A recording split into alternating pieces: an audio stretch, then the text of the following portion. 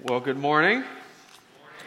My name's Matt Kerber. I'm a pastor at City Reformed. It's good to be with you. We are working through a book of the Bible, a letter of James to the churches in dispersion, he said. Our children are being dismissed for Sunday school or for a children's church. If they haven't done that yet, now's a good time to go. They'll be wrestling with similar things and thinking about how they can re-enter the worship service to more fully participate with us. Well, we are past the halfway point of the book of James. This will bring chapter 4 to conclusion. There's only 5 chapters. Joseph's going to preach next week on the beginning of chapter 5. But what I'm arguing we're seeing here in the book is that James has moved to his big point. His central concern is that we would see God as a God of abundant grace. Grace poured out for the humble. And James has been concerned throughout the letter for a number of things. How we care for others in need, how we respond to worldly influences around us, and also how we speak. We see many of those concerns represented here. But I think what's happening is James is playing out this theme of humility, the theme he'd been developing through the letter, and showing us how that begins to change everything that we do. How does it change the way in which we talk? Or in particular here, James is concerned, how does it change the way we talk about the future? The impact of humility on our regard for the future. I'll read this passage. We'll pick up just repeating this verse 10 that we've already looked at many times, seen it as a central theme, and then we'll move through verses 13 and 17 as James talks about our speech in regard to the future.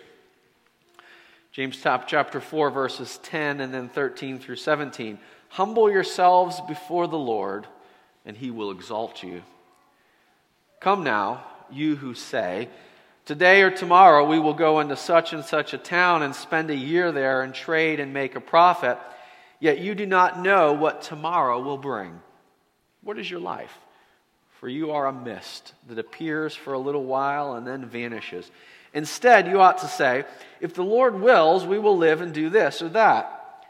As it is, you boast in your arrogance. All such boasting is evil.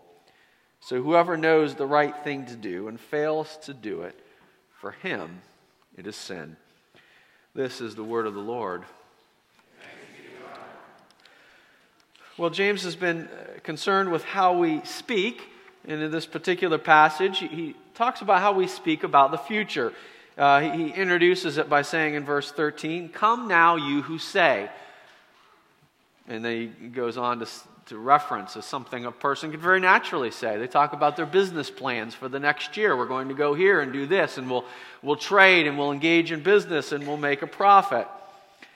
James considers that sort of speech to be boasting, and even, he would say, an evil boasting. Then he goes on to correct the speech and say that this is how you ought to say. Verse 15, you ought to say this instead. This is the way you should speak about your future and your future plans. Now, one of the first questions that may arise as we look at it is we might think, isn't James being a bit extreme? The sort of boasting he's talking about sounds fairly familiar to us. We make a business plan. Here's the business plan. Many of you might be in positions to do this. You set up a business plan or a prospective plan for something you're going to do in your research, and you present it to people and say, we're going to do these things, and this is what's going to happen over the next year, and it'll make a profit, so you should invest in us. It sounds very normal and very familiar. Why is James so concerned about this type of speech? He calls it boasting, and he even says it's evil. Why would James be so concerned? And how do we apply this into our lives in a way that makes a difference? So we'll do 3 things today. First of all, we'll try to get to the root of what James is concerned about. And then I want to spend a little bit of time thinking through why this really matters to us.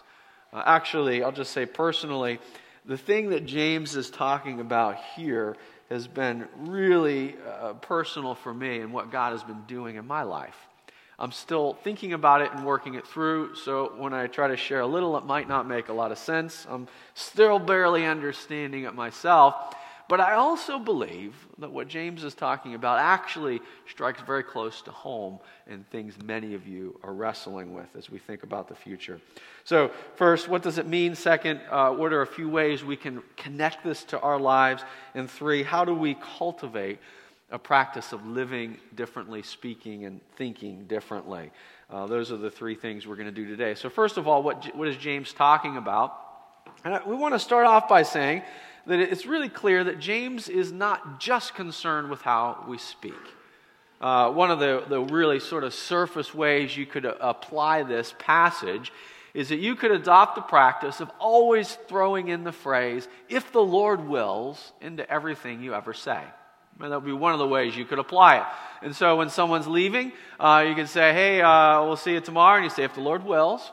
Now, it's not necessarily bad to do that. Some people will do it. But you recognize it could go to an extreme, right? You could carry this through in everything you ever say with reference to the future. That would be a bit much. And what I'd like to argue today is that what James is talking about here when he talks about speech, and the reason he's so concerned about speech, is that speech gives us a window into our hearts. Jesus said, out of the overflow of the heart, the mouth speaks. In other words, what James is looking for here is not a formula that we add into everything we say, all right, just to sort of throw in these words, but what he's more concerned about is the state of the heart from which we speak. In other words, what do you really believe about God, about yourself and the world? What do you treasure? What do you value? What's really of central importance for you? What James is getting at in this passage is a position of arrogance even about the future that says we think we can control it, we think we know it, and we don't need God to do our plans. And if that is the state of your heart and mind, and it often can be, and all you do is simply start peppering all of your speech with "if the Lord wills," and you haven't addressed the underlying problem, you've missed the point entirely.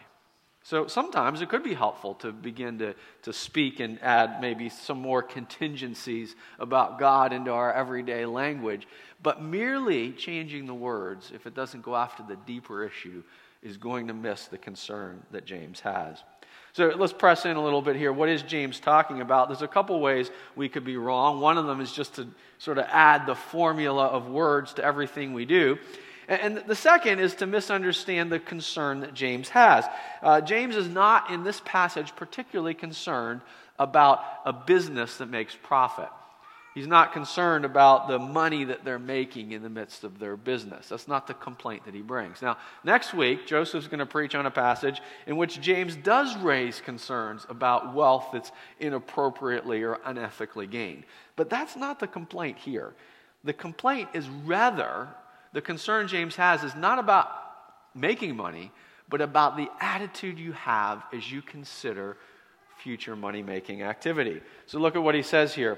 You notice all the references to time. Those of you who say, "today or tomorrow, we'll go to such and such a town and spend a year there and trade and make a profit." Now, he doesn't follow that up by saying, "well, that was a terrible way to make a profit." That's not what he's talking about. Instead, he's taking them to task for an attitude regarding the future in which we assume we know what's going to happen and we can control what's going to happen. The problem he has is the plans are made not in relationship to God. It's a planning that comes from a place where we assume we are the center of control. So what does James do? He points out that you actually don't know and you can't control what's going on. He says, you don't know what's going to happen tomorrow, verse 14. And secondly, what is your life? You're a mist that appears for a little while and then vanishes. This is a common thread of biblical teaching. Last Sunday in the Sunday evening service, Dave Snoke addressed this topic from the book of Peter, also from the book of Ecclesiastes. It's everywhere in the Bible that humans are really, at the end of the day, not as strong as they think they are.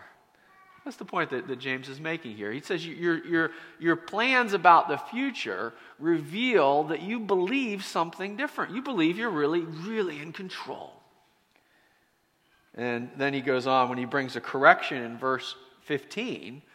He doesn't say, stop going and doing business. And he doesn't even tell them to stop planning. It's really important to see that. He says your plans must be contingent or dependent on God. What does he tell them when he gives a correction? Verse 15. Instead, you ought to say, if the Lord wills, we'll live and do this or that. So the premise here is they're still making a plan. They're probably still going forward in business. He's not correcting the business plan. But he's saying your business plan has to be grounded in your awareness that God is the king and you're not.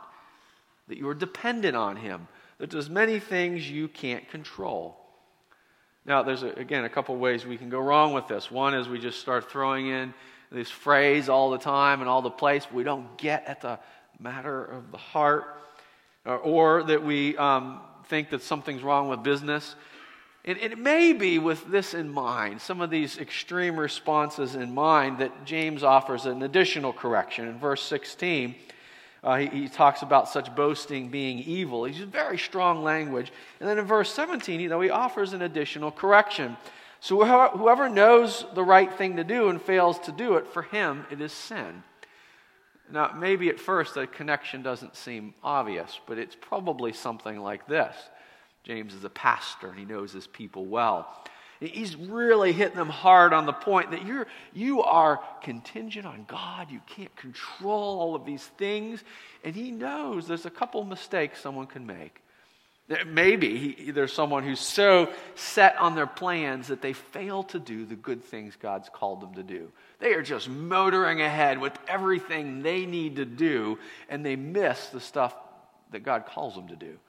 So he says, take seriously the stuff you're omitting. It's kind of the other side of the coin. Here they are going forward with everything they need to do without reference to God, and they're omitting the things he wants them to do. There's also another possibility, though, and it may be both of these things, is that sometimes we could grab the advice James gives us, and misapply it. And we might say, well, listen, if I'm going to depend on God, I'll just say if the Lord wills, and I'll never make any plans, and I'll never really commit myself to doing anything. After all, I'm just a mist, and I don't know what will happen tomorrow. If God wants it to be done, he'll do it. It sounds a little bit pious, doesn't it? It sounds, wow, that's really a spiritual person. You're just letting go and letting God. But if the end result is that you fail to do the good you know you should do, James says that's just as big a problem. I believe what James wants us to see in this passage is not that we stop planning, not that we stop investing, not that we stop using our time and resources and energy for the good of others around us, but rather that we make all of our plans in an awareness of who God is. That we have a sense of our own humility and dependence in the midst of our planning. Now, we'll move on to the second point here, because I do think this is really, really relevant for our lives. At least it's relevant for my life, and if you're anything like me, then this has a lot to say. Let me just think through a couple of ways this could matter, and we'll start from this premise. James tells us that God is a God of abundant grace. You may remember in I think it was verse 6 or 8 or something in chapter 4, he said, God gives more grace. God is a God of abundant grace, but that grace is poured out for those who meet God in humility. Another way of thinking about it, I was reading through the book of John this past week, the Gospel of John. Like James, John had spent a lot of time around Jesus, and when he introduces us to Jesus in the very beginning of his book, he uses this extraordinary language. He says, the Word became flesh and dwelt among us, and we have seen his glory. The glory as of the only Son from the Father, full of grace and truth. In Jesus, the abundant grace of God, the more grace that God gives is available for us. God has drawn near in Jesus. He has given us access through the life and death and resurrection of Jesus into the grace and the abundance of power that he has for us. This is just sort of standard biblical stuff, right? The extraordinary good news of Jesus given for us and the abundant grace that is given from God the Father to us. And the question we ask is, why does that not show up more in my life? Why isn't my life turned upside down by this abundant grace poured out in Jesus? That's the concern James has as a pastor. So he's hammering on people this similar message again and again. God has grace for the humble. He pours out grace on the humble. But when we find our life characterized by the arrogance of believing we can control it and we can do it, we don't think we need God. The abundant grace of Jesus becomes something maybe we give a nod to. We think about a little bit in the back of our head, but then we go back to our plans, acting as if we don't really need God. Our arrogance is a barrier to God. That's why James says, humble yourself before God and He'll exalt you. The particular aspect of that he's thinking of here is our regard for the future. If our regard for the future is one where we say, I really think I got this, we don't need God's grace. We're not positioned to receive it. We're not going to come before God with open and empty hands, humbly asking for His abundant mercy, because we've kind of got it on our own. Let me play out a couple different scenarios as we think this through. I'm convinced this is really practical. The way in which our own sense of control is a barrier. Many of you are here in Oakland, not all of you. Many of you are here in Oakland because you are pursuing some sort of career advancement. You are investing in a field of education or in a job, or you're training. You're doing something here that is moving you forward. Oakland's a place people come to do that. That's just sort of what's going on. Now, not all of us. Some of us are here for different reasons. But as we do these sorts of things, we are inundated with the statements that tell us we can succeed when we really try. Now, there's some good reasons why I would be told that. If you don't believe that your efforts and investments will bring success, then you're not going to make an effort and an investment. If you don't believe studying leads to good grades, which can bring a good job, then you're not going to study. If you don't believe that saving money can later help you buy something that you really want, you won't save money. And some of us, though, come from backgrounds that didn't believe those things at all.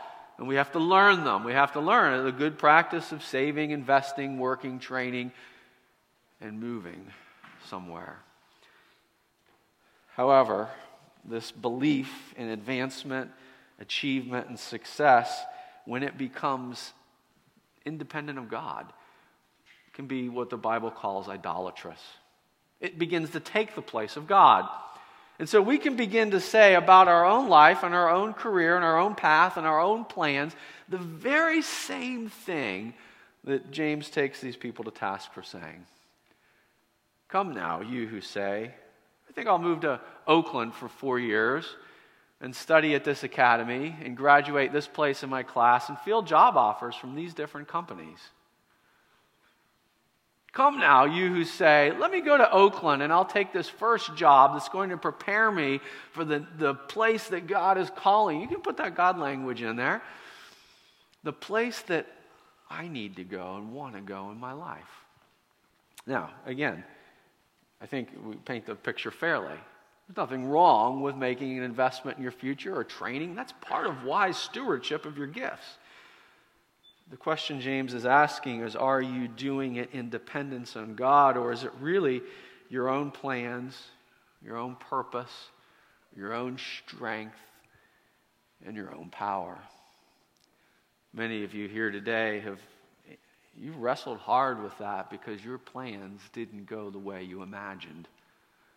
And sometimes one of the most devastating points in our life is when we have been chasing something for so long, believing that it's going to bring everything we were striving after, and God interrupts those plans. Maybe you're angry at God because your plans didn't come true the way you had hoped. Maybe you've even grown up with people telling you, make your plans and do your thing, and if you come and serve God, He'll give you the blessing you want. James is looking for something much deeper. Who are you to say what you're going to do next year? James wants to remind us that there is one God in heaven, and that is not us. That we are people who are contingent, dependent, not in control. So yes, we plan, but we plan in faith, trusting the one who knows these types of things. The second sort of picture we can have here is one that applies to me a little more personally. It's similar, but it's a little different. Life is full of planning and investing. You know that, right? You might, if you buy a house, you start to pay a mortgage, or if you think you have children, you start thinking about their future and college and all that they're going to do. And so we begin to plan for the future. A church plans for the future. As our church has grown, we make more plans. We hire more people. We make bigger investments. The trap that I fall into is I can accurately see all the ways that planning works over time. And that sometimes faithful ministry done for a period of time actually bears fruit far beyond what we can imagine. There's a value in stability and building and planning. And it's so easy to begin to think we can control it. My struggle is not that I want to necessarily advance and make new changes and things. I just want everything to stay still. You can come up with a very good plan that says, if we just, we got a 15-year mortgage on a building the church owns now, all we need to do is spend 15 years doing pretty much the same thing and we'll pay it off. Just don't move anything. I can begin to plan not to make some new advancement, but in my heart I long for stability and control because I fear what the future will bring. In some ways, the more we've seen fruitfulness in planning and ministry, the more I start to tighten my hand and pretend I control what's going on. Who are you? James says to me. Who are you to make these plans about what you're going to do as if God's not present and in control far beyond what you can imagine? Who are you to come up with 5-year plans for stability as if you can predict what's going to happen tomorrow, let alone over 5 years? Whether it's your desire to achieve or your need to keep things similar and in their place, James challenges us to think of the future with reference to God. Let me try one more run at this just to think of how it can be personal. Years ago, I worked at a home for court-placed kids. Many of you might have heard me tell this story before. I was introduced to the kids as ones who were at high risk for bad things happening. They were a high-risk population. Some had already been in trouble. Many had been removed from their homes by the court because of bad behavior. And they were doing things that, from our perspective, were pretty risky, destructive, harmful. What I didn't understand when I went into it, and later came to find out, is that just because they were high risk doesn't mean they wanted to take risks in their life from their perspective. One of the things we did while I was there is I developed a program in outdoor adventure, and we took kids to do things outdoors, climb things, cave, and go underground, or go on hikes, or do stuff that was kind of risk-taking. I thought, high-risk kids want to do risky things, this will be great. It's not the truth. They didn't like risky things. They didn't like new things. And what I learned in that experience is just because I saw their behavior as being quote-unquote risky didn't mean that they saw it that way. What they were doing in their life was exactly what many cases, what the people around them had been doing. They were doing exactly what their older brother had done or what their friends and neighbors had done. The quote-unquote high-risk behavior didn't seem risky to them. It seemed perfectly predictable and normal, even if the consequences were bad. From their perspective, the most risky thing they would do is to do something different. The least controllable outcome was the outcome that meant going to school and trying to learn something. Because there was a risk there that they could fail. When I understood that reality, I understood how it applies so broadly to our own lives. We all have places where we struggle to doing things that are harmful to us. Perhaps it rises to the level of addiction, dependence on a substance, a chemical, or a pleasurable experience, a dependence to receive some controlling response to an uncertain and uncontrollable world. An outsider looks in at our lives and they say, you're killing yourself. It's risky. It doesn't feel that way to us. It feels like the one thing we can control. I know how to feel good. I know how to take control of my life. I know how to find escape and pleasure. It might kill me in the long term, but it's my access to control in the moment. James challenges us, who are you to say that you control your life? Often the secret of finding freedom from addictive patterns of behavior and controlling means of self-destruction is simply that we understand there is a God and we're not Him.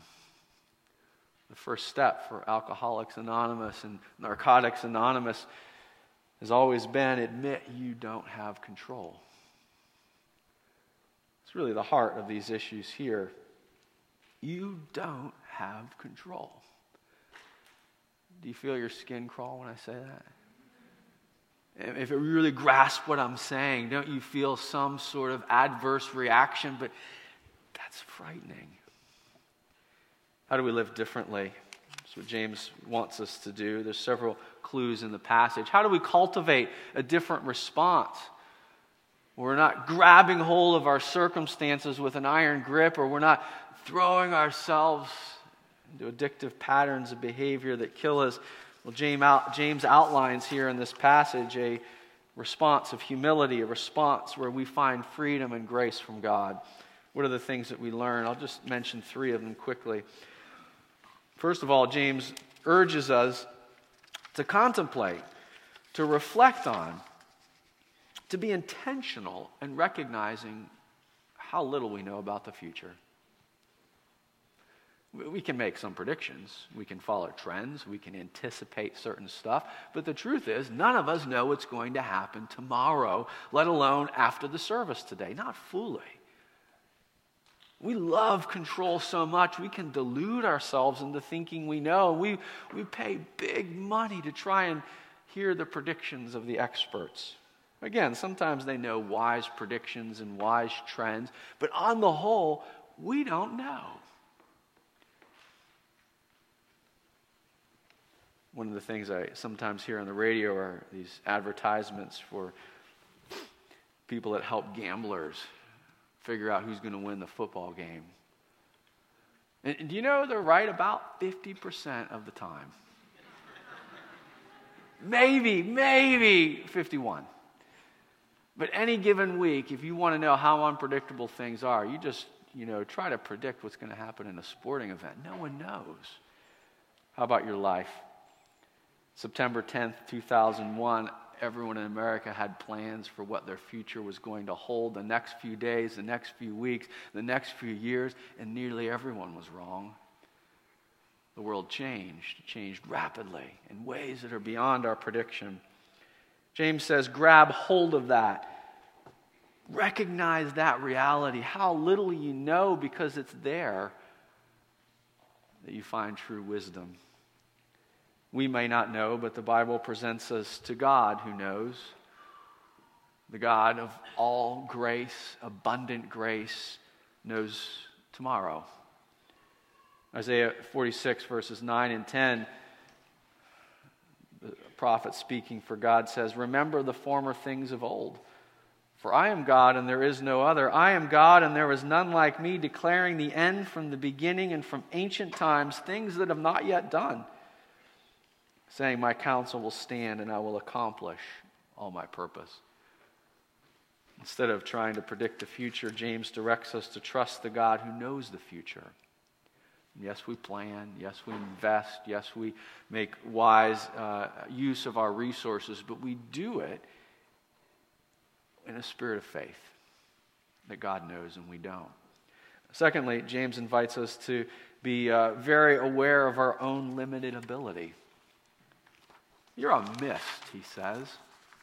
It's a very countercultural sort of philosophy to thinking about your business plan, isn't it?